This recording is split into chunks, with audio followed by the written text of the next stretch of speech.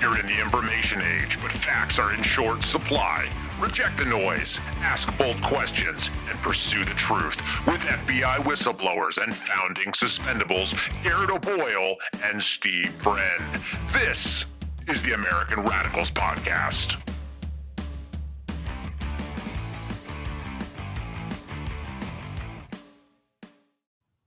It is the American Radicals Podcast, bringing you our show today, Thursday, December 28th. It's the second to last show that we're going to have in 2023. So we're coming up on New Year's. We're in that week between Christmas and New Year's, that lull. But we've delivered on our promise. We're going to continue rolling out new shows to you all to make sure that we're keeping you company when you're fighting the crowds on the way back to return the gifts that you did not like from Monday.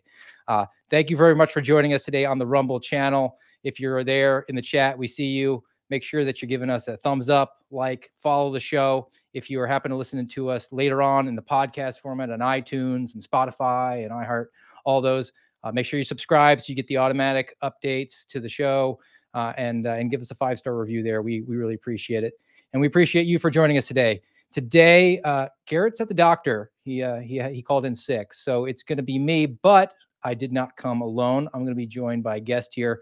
In a few seconds, we're going to talk about some COVID issues. We're going to talk about some government censorship issues, get into some of the things that she's been putting out in written format, in her podcast format, all of it. It's going to be a great jam-packed show. I'm really excited. And I want to set the stage. I want to set the mood here for our guests. So I'm going to start this off with a nice video before we get into the serious discussions that we're going to have.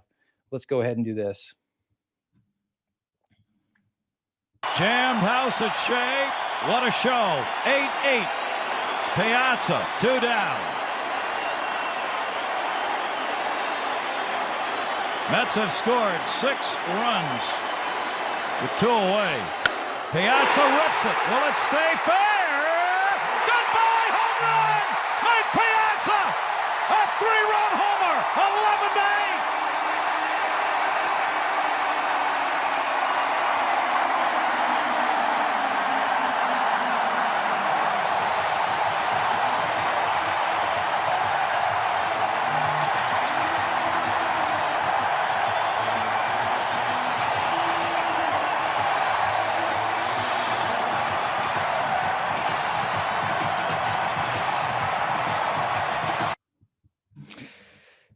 That was Mike Piazza. That was, I think, the 99 Mets. And it's kind of relevant to metaphorically to the story that I've experienced this year. 2023 went into it kind of rough, down 6 runs, but able to land a job. Got to testify to Congress a couple of times.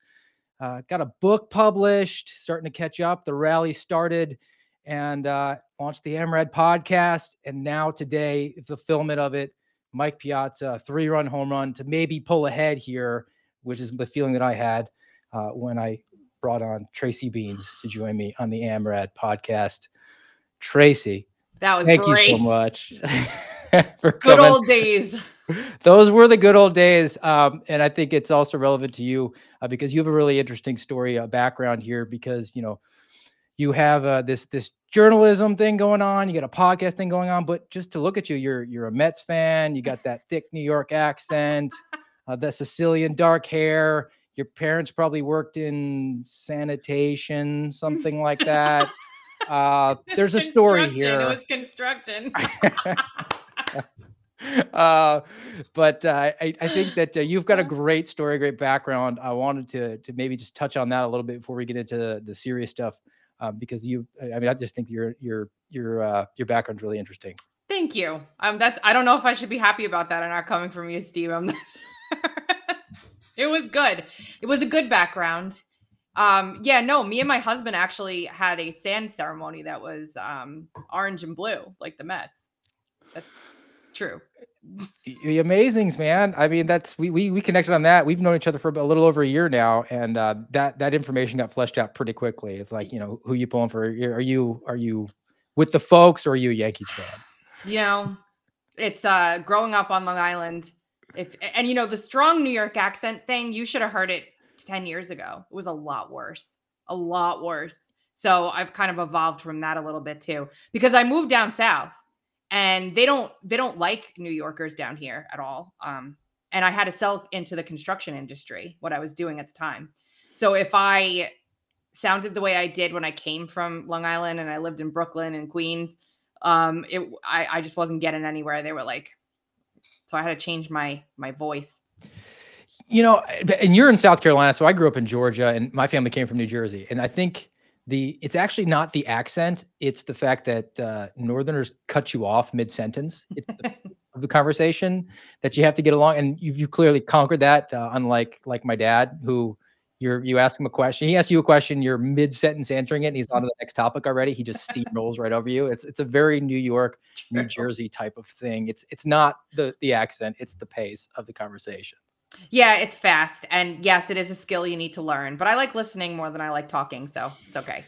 Well, that bodes well for you, especially because I like to talk. So we'll get into that. But before we talk about the stories I want to today, I want to make sure that we plug your website, which you are the purveyor of, Uncover DC.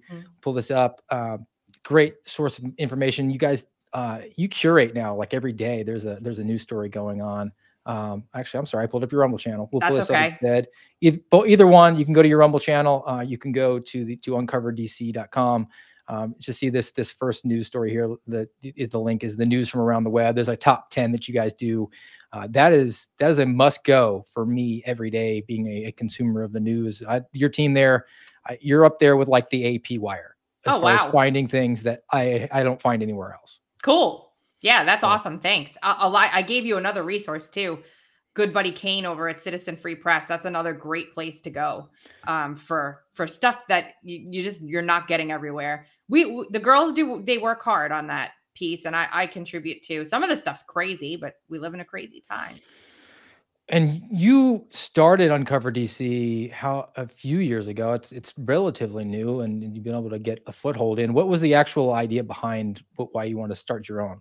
So I was independent just by myself, and I was, doing my thing. And then I was like, I need to get this information out to more people. So I started working with a great team who were like, okay, we're going to start to try and place some op-eds for you. You know how it works. And that nobody would run my op-eds because they were too controversial and on topics that nobody wanted to really touch. So I said, you know what? Now is as good a time as ever. I'm just going to launch my own thing, because I'm tired of being told, no, maybe we don't want to tell everybody how bad the government actually is. I don't want to be a pundit. That's not what I wanted. I didn't want to be a pundit. I wanted to be a journalist and share my opinion about a story, but work the facts into it at the same time. Wasn't a very good market for it at the time. So, and I was actually looking at your background on the Uncover DC, and I didn't realize that you had done some covering on my old boss, Andy McCabe. I mean, you got to give me like the elevator pitch on that story. That's pretty wild.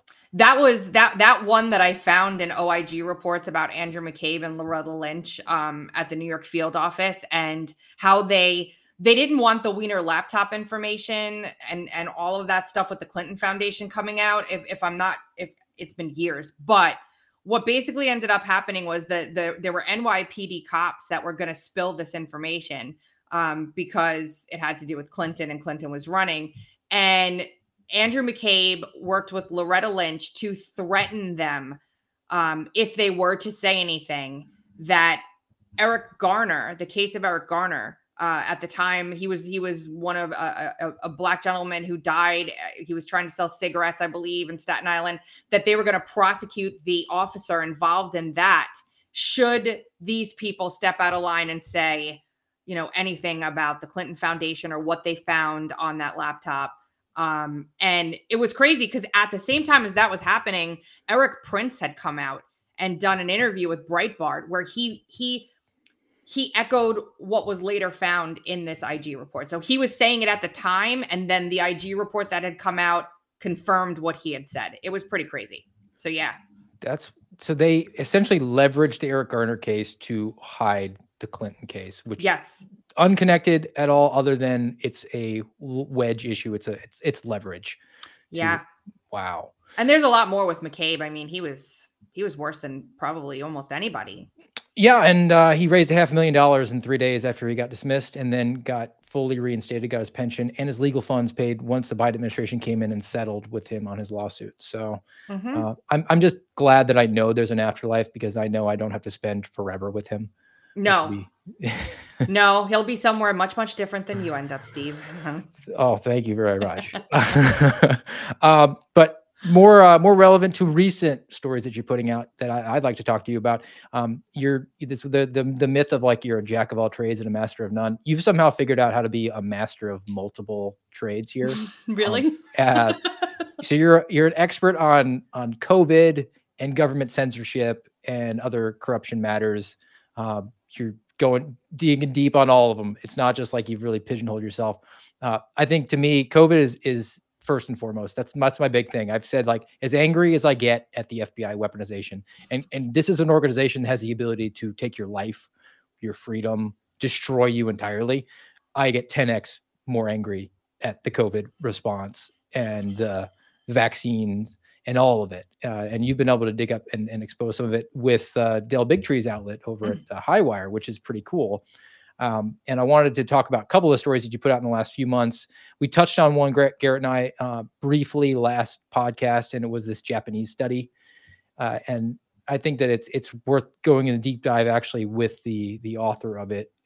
And I'll pull it up here. It's Japanese scientists find indisputable evidence that all COVID variants are man-made. Reading just a brief excerpt, a stunning Japanese study that has evolved from the preprint to peer-reviewed publication suggests that all COVID-19 variants were engineered in biolabs and intentionally released upon humanity. First released in August 2023, the study, conducted by renowned Japanese virologists, who I will not try to pronounce their names, affirms that they push to keep COVID around is part of a nefarious deep state scheme to remove our individual freedoms and control us. What can you tell us beyond just that excerpt there? This is something. I actually wrote this piece with Michelle Edwards. I have to give her the credit. She's due on it too. This I've been following since Highwire reported on this back in October. This is what happened. It's all the Omicron variants, Steve. It's every Omicron variant being man-made. So basically what these scientists did was they looked at all the genomes for every Omicron variant that had been, introduced, was the word I'll use. And they were able to see that the manipulations to the virus were completely unnatural. Usually when a virus mutates, it'll mutate and it'll pick up characteristics of things that aren't really that important. They don't affect human health at all. They're kind of just like off on the side. But all of the mutations to Omicron and in every variant of Omicron that came out was a mutation to a specific part of the spike protein that affected how the virus performed in a human being. So if you take a look, I don't know if you could do this on the fly, but if you pull up the article, there's a diagram in there. And it shows one of the lineages of Omicron and the step down. There it is right there. If you scroll down, you can see it's a very unnatural step down. Okay, just the actual visual. That's the modifications. That's the mutations to Omicron. I think that's the BA.1.1 variant you're looking at, if I'm not mistaken. But that's the one that, that's not supposed to happen. You're not supposed to see that very linear sort of stair-looking descent. And so that led these two very, very well-respected Japanese researchers to very delicately say plainly, we really need to not rule out that this variant was completely manufactured from the ground up. Now, when Omicron was introduced it was probably October, November of 2021 when Omicron made its headway. Dr. Malone, Dr. McCullough, all of them were saying it's almost as though this is a counter to Delta to try and get herd immunity with something that wasn't going to be as pathogenic as a Delta variant was, so that it was, it was more virulent but less deadly. I was just going to ask you that. So the aspects to it that make it look man-made is just limited to Omicron, and I know that was way less dangerous, made people way less sick than Delta. And it's been a while, but I remember reading somewhere that there was somebody, it was a whistleblower of some kind, said they purposely released Omicron in it because they wanted to be able to essentially shut the virus down or limit it to basically a chest cold. Well, that was the prevailing narrative. And looking at it now, it looks as though from this study that's now, moved on and is in preprint, which is huge. It looks as though that's not only the original Omicron lineage. It was all of the Omicron lineages, not just that one. And who's releasing these things from where, when, why?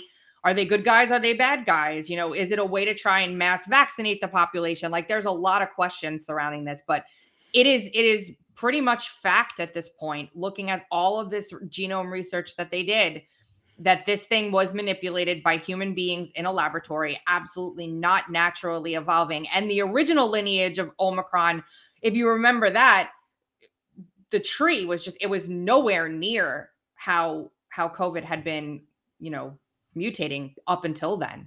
And then it took over. So was it a good guy kind of stepping in to try and save humanity from this thing? Who knows? I don't think we'll ever really know. But yeah, this is something we're going to be following really closely for sure. Yeah. It's one of those things that's it's like ask for forgiveness rather than permission if it is a good guy. But the thing that Garrett and I were talking about last episode, and folks, I've seen in the chat, people are asking about how Garrett's doing. He texted me earlier. He's doing just fine. I know DL Maga gave me a Rumble rant on Garrett's behalf. Want to make sure we acknowledge that. And everybody in the chat, make sure that you're giving us a thumbs up and a follow. We have Tracy Beanz. She's got her own podcast, Dark to Light. Make sure you check that out Monday, Wednesday, Fridays at 8:30 Eastern. Good information there. She's a purveyor of Uncover DC. Make sure that you view that website at least once a day because they aggregate news stories from around the world, around the web. I think it's a great resource. And we're digging into some of the stuff that she's been covering about COVID, and then we'll get into some government censorship issues. But back to this Omicron man-made aspect to it.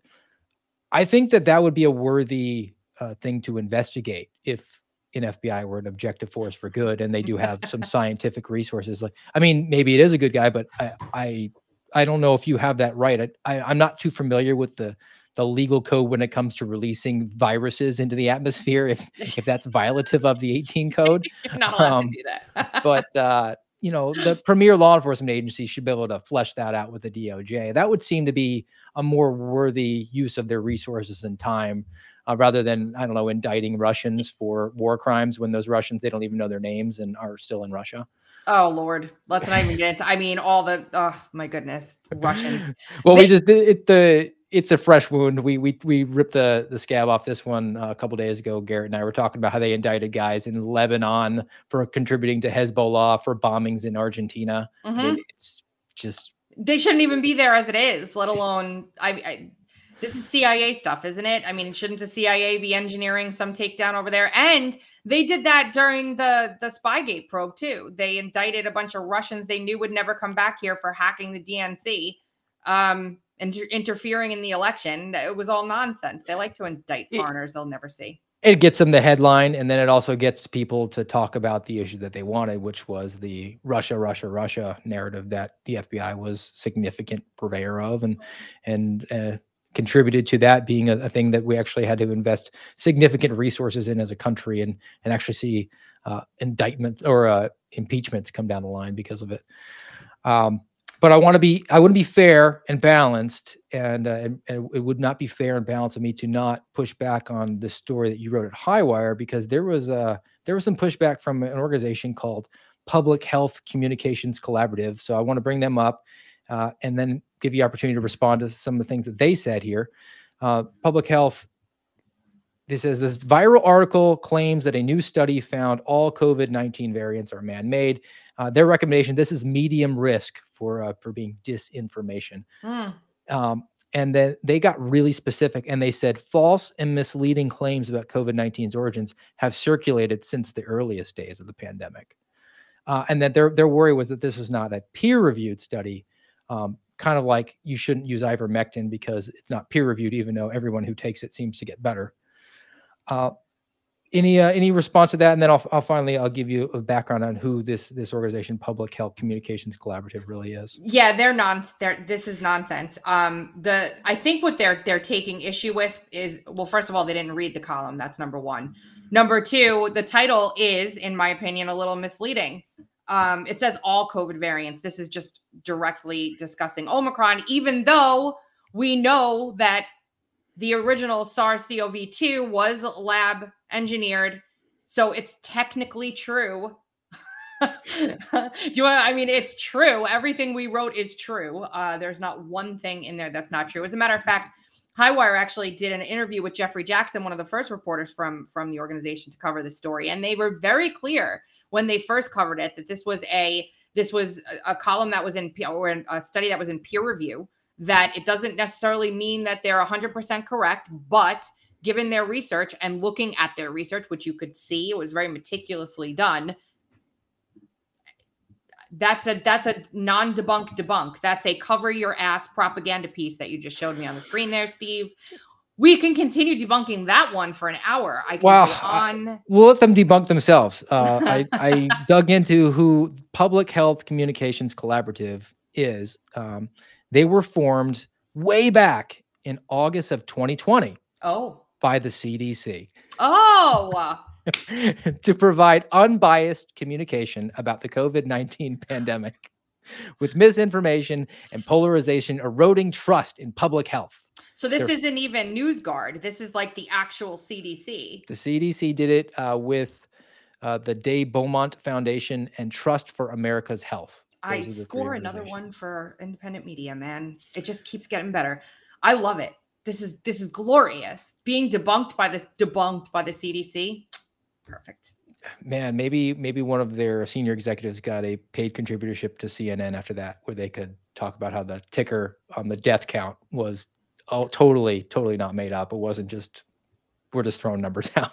At Uncover DC, before I even started writing at Highwire, we had hundreds of columns on COVID. The earliest columns that we wrote on COVID were the roadmap, Steve, for at least Senator Johnson to start doing the work that he's done, or he was doing. I wrote a column in March of 2020, I believe, about the fact that COVID was here much earlier than March of 2021. It was here actually October, early November of 2019, or 2020, sorry. It was here October 2019. It came from the Wuhan Games. I laid it all out. I used the CDC's own data to prove it. Their influenza-like illness counts. I graphed it all with some help from a friend. You could look up your own state. It was fully interactive. It wasn't, they were getting a bunch of sick people coming in. It started in Washington. They were getting a bunch of sick people coming in with some weird viral thing that wasn't flu. You could drill down into the ILI and see it wasn't flu. And we graphed it out and we published that in March. And that was it. Everybody hated me from then on. I remember actually there's a senior executive in the FBI just having it was unrelated, just like a parenthetical conversation with me for a couple of minutes. And we were talking about it. It was actually in 2020. And she threw out to me, she's like, hey, do you think that if this, at that point it hadn't been confirmed, it was lab, and they were still saying like a bat, I don't know, flew 600 miles and mated with an ox in a pangolin in a wet market. And she said, what if it's man-made? Do you think that China would do that to specifically kill off the elderly population in their own country? Because that would be good for them, because they have this elderly population that's unsupported. And then they would just then parlay that into a basically weapon of mass destruction against their enemies. And I thought, man, that's a bad sci-fi movie level plot. But now as I think back, and it's 3 years hence, I'm like, maybe it's certainly feasible. I actually think it's different than that from everything that I've seen. So they were well, two things. Number one, in April, a month after we came out with the ILI column, we published a column from Celia Farber, who did a myriad of work with Carrie Mullis back in the AIDS epidemic. And she wrote a column about how PCR was never meant to be a test. And we debunked the PCR test like in April of 2020, when everybody was starting to use these things and how the technology worked and all of that. And at the same time as that piece was coming out, I was doing one that kind of speaks to what you're talking about. I did a piece on why it was called Why Italy. Do you remember when Italy got just ravaged by COVID? They were ravaged. Well, nobody really understood that One Belt, One Road made illegal immigration by the Chinese into Italy just an absolute night. I mean, they're overtaken in Italy by illegal Chinese immigration because of the One Belt, One Road initiative. So all these Chinese people were fleeing China before China locked down, which is the next point I'll get to, and streaming into Italy already infected with COVID. So the mayor of Italy, or one of the towns in Italy, or whatever, I don't remember at the time. It was like, oh gosh, it was the mayor of a town in Italy. They started this campaign called Hug a Chinese, where they were like basically with PR commercials and advertisements on social media. I have a bunch of them in the column, begging people to go hug their Chinese counterparts that had come into Italy. And so all these elderly Italian people are out there hugging all the Chinese people that have come over illegally from China and are now in Italy in the height of the pandemic. So they weren't, quote, racist or culturally appropriating. And so that's what happened in Italy. They were hugging the Chinese all over the place and getting sick with COVID. And that's why it hit Italy so hard. And then we started seeing in the very early days, Frank and I were broadcasting, I'll never forget it. We were broadcasting the Chinese welding people into their homes, them falling down dead on the ground, like these horrible viral clips coming out of China, people just dropping dead, which now we know were propaganda and fake. And as soon as China locked down, I was like, this is a global like operation. There's no way that China is doing this unless it was probably in cahoots with goodness knows who else and us to just lock down the world. How else do you kill and destroy a booming economy and all the prosperity and the momentum that was there at the time? Just throw in a pandemic where everybody is afraid that you're going to die standing on the street, lock everybody in their homes. If China's acting like this, it must be true, right? All these people are dying, lock everyone in their homes, make it so it's a mail-in election, and you change the world forever. And every single person on the face of this earth was affected by COVID, alive or not even born yet. That was, to me, I had that moment. It was right when they were doing the lockdowns. It was March 2020, and I was in Iowa, and I was looking out my front window because it was going to snow because it was Iowa. And it's March, so you have probably another 3 months of snow coming. Mm-hmm. And I must have had the 1,000-yard stare going because my wife came up to me and was like, "What's going on?" And I was just basically deciding when I was going to go shovel the driveway, and I lost my mind. And I was just like, "This is all BS.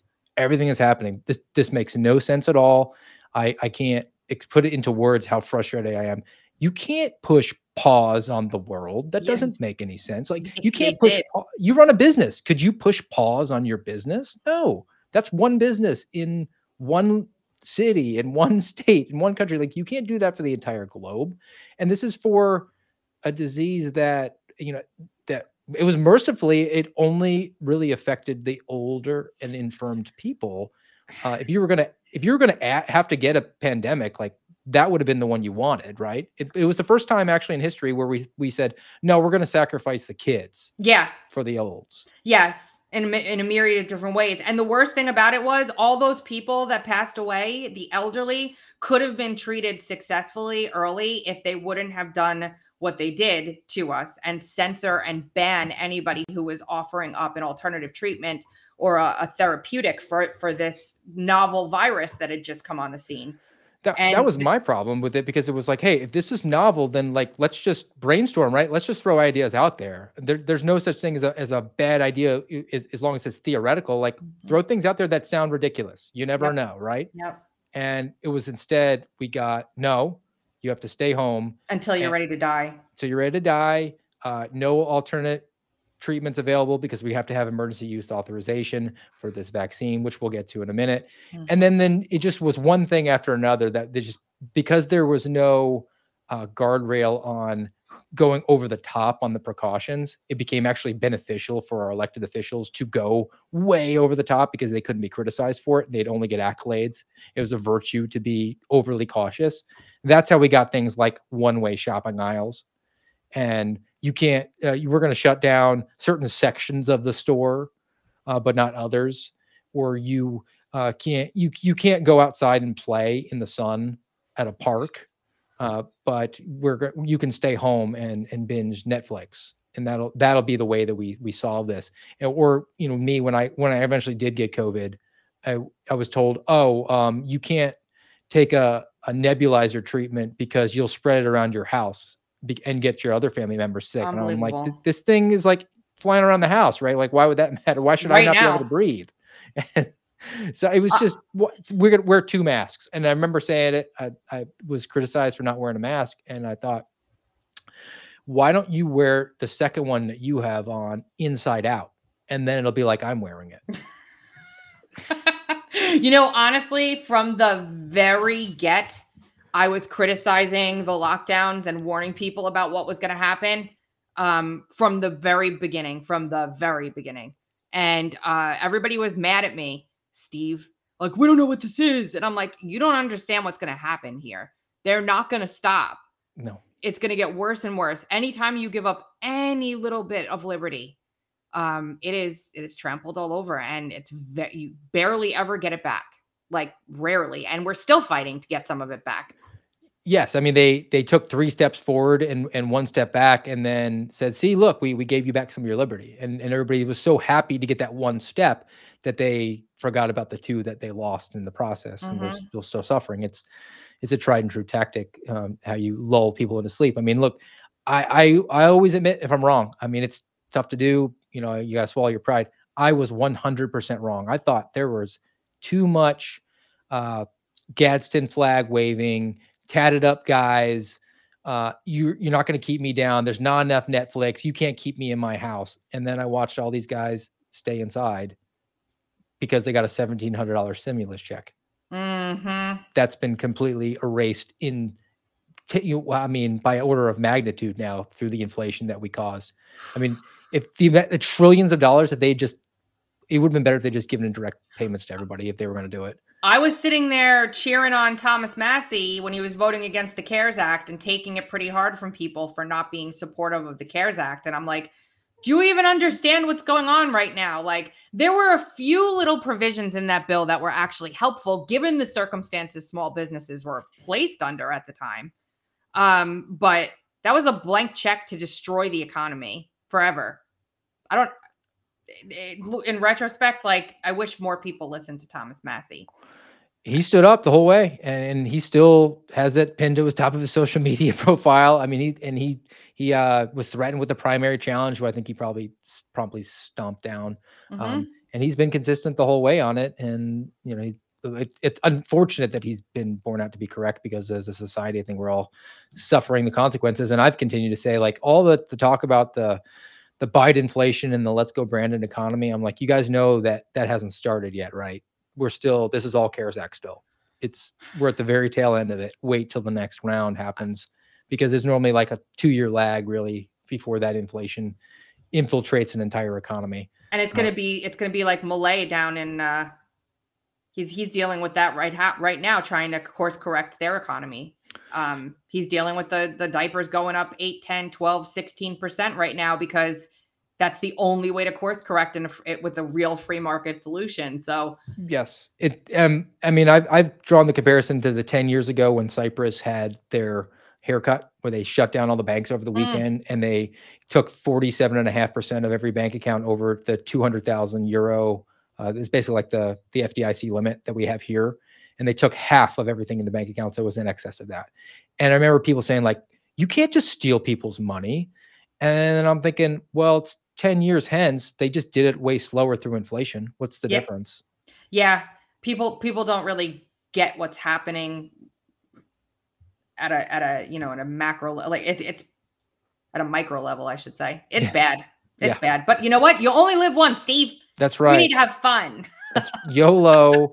Be an Andy McCabe. Get $500,000 because you're going to burn in South Hell for all of eternity after that. Strzok and Page are still in a lawsuit, by the way, with the government over their firings. Goodness. And have you ever seen Peter Strzok talk on the news as a contributor? No, thank goodness. So friend of the program, Kyle Seraphin, friend of yours, friend of mine. We were on his podcast, which is Monday through Friday, 9:30 Eastern, the Kyle Seraphin Show, and we were breaking down one of his contributions. And in the background, where he has his office set up just for TV purposes, he has like his book, obviously. But I was dying laughing because he has these handcuffs that are like hanging down off the shelf, as clearly this cosplay of I was in law enforcement at one point. And I just thinking like he probably used those fake handcuffs with Lisa. Ew.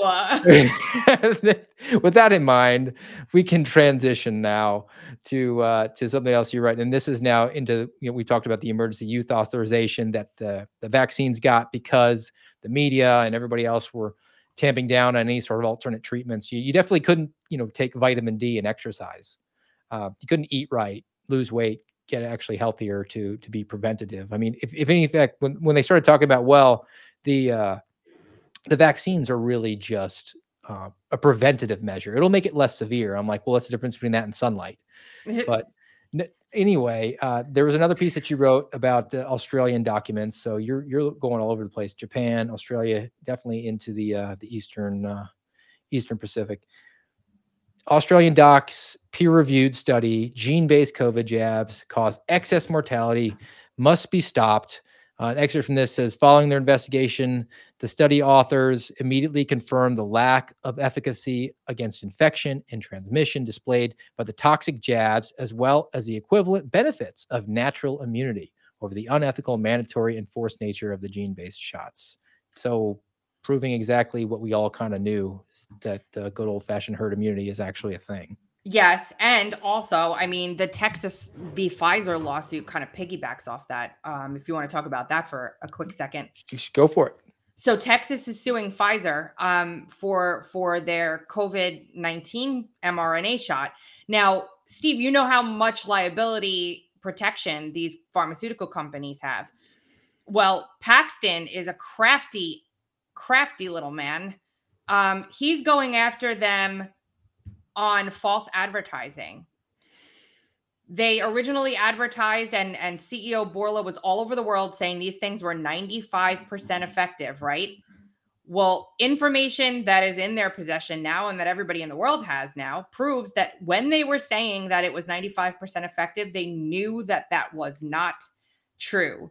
They were using the relative risk reduction rather than the absolute risk reduction. So they basically just fudged the numbers to make them look good, when the absolute risk reduction, if you took the vaccine, was 0.85%. The way that they compared the statistics to get 95% was completely fraudulent. And the FDA actually tells you can't use that risk reduction rate because it basically removes informed consent. And so when you tell people about your product or drug or whatever, you have to use the absolute risk ratio in addition to the relative risk ratio regardless. And they didn't do that. So they went around saying it was 95% effective. They went around saying that it was effective against all variants, even though they had never done variant testing. They actually went so far as to say it was 100% effective against the South African variant. They had never done any testing to say that. They actually said in public they were using Israel as their laboratory. For all the people freaking out all over the world about anti-Semitism, I didn't hear many people complaining when Pfizer said they were going to use Israel's citizens as test patients in a global catastrophe, the likes of which we've never seen before. But everybody basically in Israel was jabbed. And so they had all the data coming from there. The data that they used in the back end at Pfizer showed negative efficacy on the shot, but they were still out there saying it was 95% effective. So Paxton is suing them for false advertising. Brilliant. Can you just give a Cliff Notes? What is the difference between relative and absolute efficacy? I'm gonna pull it up because it's complicated. And I want to read it right. Yeah, I mean, obviously, absolute efficacy is like you take a shot, and then 95% of the time, 95 out of 100 people never get the disease, and 5 out of the 100 actually did. So we can say absolute 95% effective. That's absolute. Absolute risk And then there's reduction relative, which versus is like comparing the placebo group versus. it's comparing different groups that received the shot. I'll read it to you guys though, because it's hard to explain without giving an example. They also in that, while I'm looking this up, they also have documentation that proves that they unblinded the trial. Obviously, we knew that, but they unblinded the phase 3, I believe, trial, and allowed the people who had gotten the placebo to get the actual shot. So there is no good study out No, there. that whole study is now tainted. And then the last thing about even any of these studies is no one can claim that they have long-term studies because there just hasn't been enough time to pass. I mean, there was that. I mean, I always joke about there was that Simpsons episode where it was supposed to be like in the future where Lisa was the president of the United States, and Ned Flanders comes in and he's blind, and he's like, yeah, I got the laser surgery, but after 10 years, your eyeballs fall out. Well, you don't know. We don't know what's going to happen. I mean, look at what's happening in 3. They did this based on 2 months of data. Not even. They're out there saying it's 95% effective. Okay, ready? Relative risk reduction refers to the percentage decrease in risk achieved by the group receiving the intervention versus the group that did not receive the intervention. Absolute risk reduction refers to the actual difference in risk between the treated and the control group. Okay, so let's say here's what the comparison would be. The absolute we've explained. The relative would be if the placebo group, 94 people out of 100 got sick, and the actual group who were getting the drug, 4. 95 would be, and it's the difference, that 1% difference, that would be, oh well, it's 95%. You know, it's a 1 percentage point, so 1% is viewed as that 95%. You did it better than me. Yes. It's so hard to explain in words, and like it's not a concept many people use every day. And with these studies too, it's not like they did it over like 1 million people. I mean, it's maybe a few dozen. So a 95% difference is basically the Venn diagram's almost a full circle at that point. It's the margin of error in one of these great polls that go on out of the Oh, but the polls. That'll be a conversation for another day, maybe after a couple of these primaries happen. I don't want to talk about politics. No, I don't either. Much more not fun. It's not what the American Radicals podcast is about. We're trying to talk about some issues that are affecting everybody, regardless of who you pull the lever for at the ballot box. Well, this affects everybody for sure. So Texas is suing Pfizer for false advertising, and it's a very well done suit, and it just makes me realize more, like with what Paxton's been doing lately. He's got a couple against Pfizer. Actually, he's suing Pfizer for another case because they basically fudged a study about the safety of a very, very unsafe ADHD medicine for kids. And so he's suing them on that too. Ken Paxton, man, he's like the FAFO guy that I think a lot of conservatives hope was going to be Brett Kavanaugh after he got kind of steamrolled with accusations about being a rapist. He was just kind of like, well, all right, well, whatever. Now I'm going to be Clarence Thomas 2.0. And Ken Paxton's come back in and guns blazing, taking on some things, which is what you would want from an energetic attorney general to do this sort of thing. Like the Missouri attorney general, and Missouri's attorney general is running for governor. Louisiana's attorney general became governor, and the solicitor general became the AG. So we've got a lot of great stuff going on. And the one who started the Missouri AG, he became a senator. So it's obviously bodes well for you electorally. It's almost like you've done this before. You've almost been like a broadcaster. We should transition. That's a great segue to the other story, which is, I think, your magnum opus, if you will. And that is the Missouri v. Biden government censorship. I want to. We're not going to go back all the way to the beginning because that would take several hours.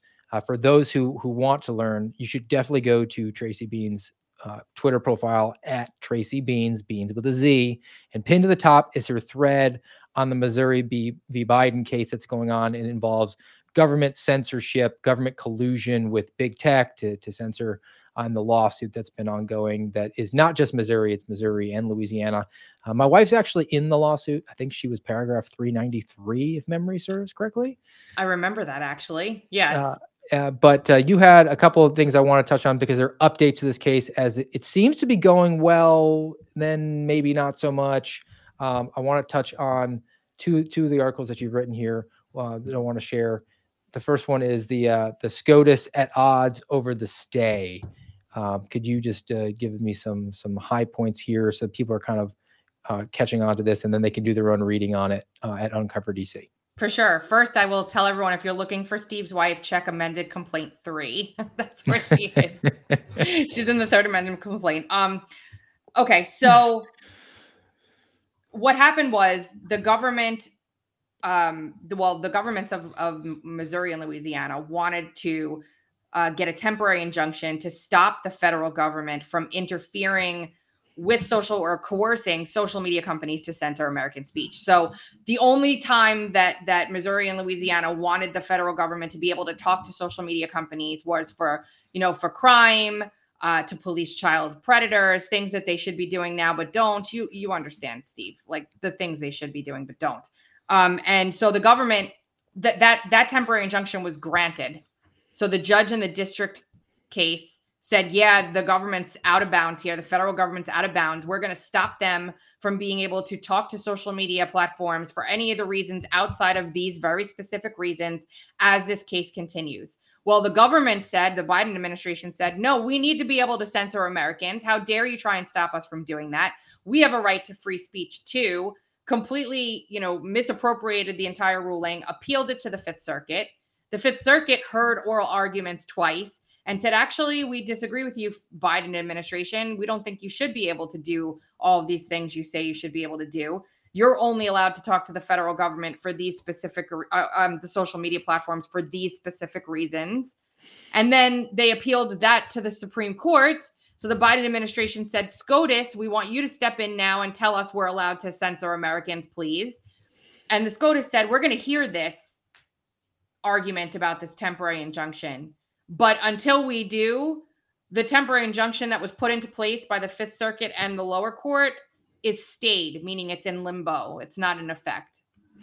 So for the time being, until we have a ruling from the Supreme Court, the government can still meddle with social media companies and essentially censor what they deem to be disinformation, misinformation, or malinformation. Mal is my favorite. It's stuff that's true, but we don't like. So we have the ability to censor that. They do. What's the timeline for when SCOTUS is actually going to hear the arguments in the late spring, probably. And that's why Kavanaugh and I think it was Thomas Alito and Gorsuch actually wrote a dissent. And said, I can't believe that you're doing this and definitely staying this. It is not correct that we disagree with that decision. It should be in place as we wait. What you're basically telling the American people is that we're okay with the government potentially censoring their speech through an election cycle on top of everything else. So Amy Barrett is basically candidate just in favor of overturning Roe at this point, right? The 3 justices that wrote this dissent basically said none of them even bothered to read this to understand what's going on in the record and just made this decision without giving it the care that it deserves. And that's unfortunate that they just didn't even care to read it. I mean, I don't like to say like, oh, well, this next few months is more crucial than the government should definitely not censor during the next few months because it's uber important. I mean, always the government should not be censoring free speech. Mm-hmm. But I can't help but scratch my head at like, there's a lot that's going to happen between January and early spring politically, where it's basically going to be a presidential primary, could essentially be all sewn up because you're going through Super Tuesday at that point. You might be going through early points of one of the Trump trials. I mean, like there's a lot that's going to happen in the next 4 months you would think that the government essentially being able to pull stuff back could significantly impact the nomination process for one of the major parties for president, and not to mention even the down ballot candidates who are going to be throwing their names into the ring for governor and for senator and congressman and all that. The only positive is that, so as this is all happening, the case is still going, right? So the case is still going on, even though the temporary injunction is in limbo. They're still in discovery. And so there's still production happening, Steve. And it's going to be very hard. Like, the government's not going to know what the social media companies are producing. And the social media companies aren't going to know what the government is producing in discovery. So it's kind of almost like a check and balance on them pulling anything, given the status of this. It was unbelievable to me how vociferously the government was fighting to be able to censor you. It was pretty scary. As a matter of fact, I was at the hearing where the district judge granted this. He didn't grant it at the hearing. He waited till the 4th of July, which was killer. It was awesome. But I was there, and he asked the Deputy Attorney General of the United States to answer very simple questions. He said, I'm going to read a series of statements out to you, and I want you to tell me if these are protected free speech under the First Amendment of the Constitution. Seems easy enough, right? So the judge says, COVID vaccines don't work. Is that a First Amendment protected statement or not? And I got to tell you, every single time the government said it depends on who's saying it. And when the judge was like incredulous about this, he asked, what do you mean it depends on who's saying it? And you want to know what? This blew my mind. The answer the DAG actually gave was, we don't know if these Americans are working on behalf of a foreign government and they're guilty of FARA violations. FARA violation, which has never been prosecuted at any point in history until they just started doing it. Yeah. That's what he said. That's not even a good weak argument. Like, the weak argument that you make is, well, context matters, Your Honor. I mean, and that would basically be the get out of having to answer the question directly. But to actually pinpoint, it depends on the actual person.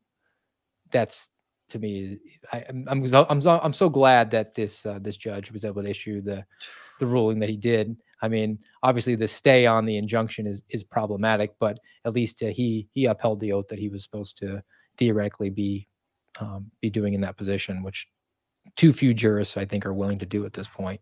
He's doing it in a number of other cases surrounding this stuff too. One of the plaintiffs in Missouri v. Biden sued the NGOs that are getting all the government money to do the things even the government thought were too bad to do. So they're taking taxpayer dollars to do things that the government couldn't do, even though the government really did commit serious violations of our civil liberties. They even thought that these things would be a bridge too far. So they are paying, using taxpayer dollars, NGOs to do them instead. And so one of the plaintiffs in the Missouri v. Biden case, Jill Hines, is actually suing those NGOs in front of the same judge. And that case is going equally as swimmingly for the plaintiffs. So.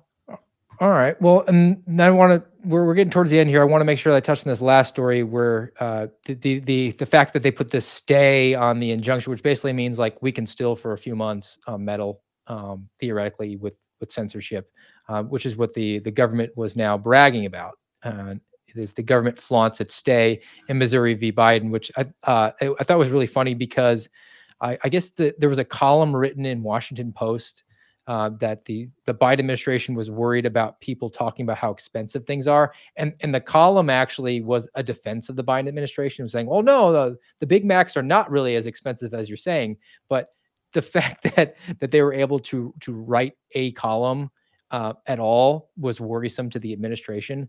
So therefore, they're saying that this was potentially a threat to national security because I think the quote was like, economists fear that these exaggerated stories will ultimately lead to a worse outcome, perhaps helping Trump win re-election. And it is vital to make clear that this remains by many measures one of the best recoveries in the modern U.S. history. So just being able to write anything that is bad about a presidential administration might help one of his rivals get elected and therefore is a threat to national security. Is that the takeaway? Yes. And I think I actually mentioned and pulled out in that column where Rob Flaherty, or I forget who it was, in a deposition in the case was talking about how the economy is something that needed to be censored, or it could cause a problem. Like, we're just here. It's unbelievable. You can't talk about anything negative about anything. Otherwise, it's a national security threat. That's literally the tack they're taking. It's pretty terrifying, actually, if it wasn't so ridiculous. The national security label, the broad brush is, I mean, that's the ring of power for the government. I mean, that's how they are able to essentially remove me from work. Right. I mean, the national security, Steve, you can't have a security clearance. We're going to suspend it because you're a threat to national security. Well, what did I do? You looked at the employee handbook improperly. So that's a threat to national security. We can't really talk about it. We have to assess whether or not you are a threat to national security. So that could take a couple of years here. Why don't you go home and wait it out without pay? I mean, and that's just one example. I mean, they did it to all the suspendables, but that label itself, national security, is what Christopher Wray says. Well, I can't talk about that. An ongoing investigation, you don't have a need to know. It's actually something that, and this is sort of unrelated to what we're talking about. But I sent off a primer to my state rep and in the state of Florida, and I'm saying that they should mandate legally that no state certified police officers can work with any federal agency in a national security aspect, because you can't talk to your boss, your real boss, who is your sheriff. You can't say, "Hey, boss, I can't tell you what I'm doing because of national security." You have so many brilliant things that you've put out there. I mean, don't laugh. I'm serious. I feel like I've known you from like the Ron Paul days, but I haven't. That's how I feel, honestly. Man, that I was not in Iowa till 2014, but the 2012 Ron Paul campaign would have been fun. That would have been. It was so much fun. Did you actually go to Iowa to knock on doors? I didn't go to Iowa, but a friend of mine did, because I had a very small child at the time, or actually two, and a full-time job, not in politics. But yeah, a friend of mine did that works at Uncover DC, Gigi. She was in Iowa. So yeah, that was fun times. I had a good time with that campaign. I lived through two of the caucuses. Obviously 2016 was a lot more interesting because both parties were running new candidates, because it was the end of the Biden administration. So I went to a lot of different events. It's definitely a unique experience. Anyone who has the opportunity to go and support your guy and then help out. It's all grassroots. The caucus is a whole trip itself. I was told at one of the events I went to, they said, if you live in this state and you have not shaken the hand of the president, it's your fault. Because they come through, man. And because look, there's less than 1 million people that live in the state of Iowa. And they have to engage with you, and it would be nothing for them to, Rick Perry is holding an event at the Pizza Ranch, and you go there and there's like 18 people there, and he's there for 2 hours, and he has to sit down and answer your questions. That's the thing that I always kind of scratch my head about when people are showing low turnout in Iowa. I'm like, you guys have no idea how anything works there, like at all. And I'm excited because I think I might be going to Iowa this time. I'm still trying to work it out. It's very hard to fly there from where I live. Yes. Yeah. And it also depends on where you're going to go in the state too. I mean, if you're going to go to Northwest Iowa, or you're going to go to Central Iowa, it's a small state, but it's a big state. I mean, you have to kind of like pick where you're going to make the most impact. So you have to keep me abreast of that. I shall. All right. Well, I thank you very much for joining me today, Tracy. You had big shoes to fill, literally big shoes to fill from Garrett, but Garrett's doing well. You brought some great information, and we thank everybody here. Make sure that you are following Tracy at Tracy Beanz on Twitter. You can follow her at Uncover DC. You can make sure you watch her podcast, the Dark to Light podcast, Monday, Wednesday, Friday, 8:30 a.m. Did I miss anything? No, except this is literally the last thing I'm doing in 2023. So yay. Oh, so I get to have that honor. You closed out the year with Real Steve Friend on the American Radicals podcast. Folks, we hope that we brought you some good stuff today. We'll see you once more in the new year. That'll be this Saturday at noon. In the meantime, everybody have a great day, and thanks for joining us. You've been listening to the voice of the Suspendables on the American Radicals podcast. Follow us on rumble.com/amradpod.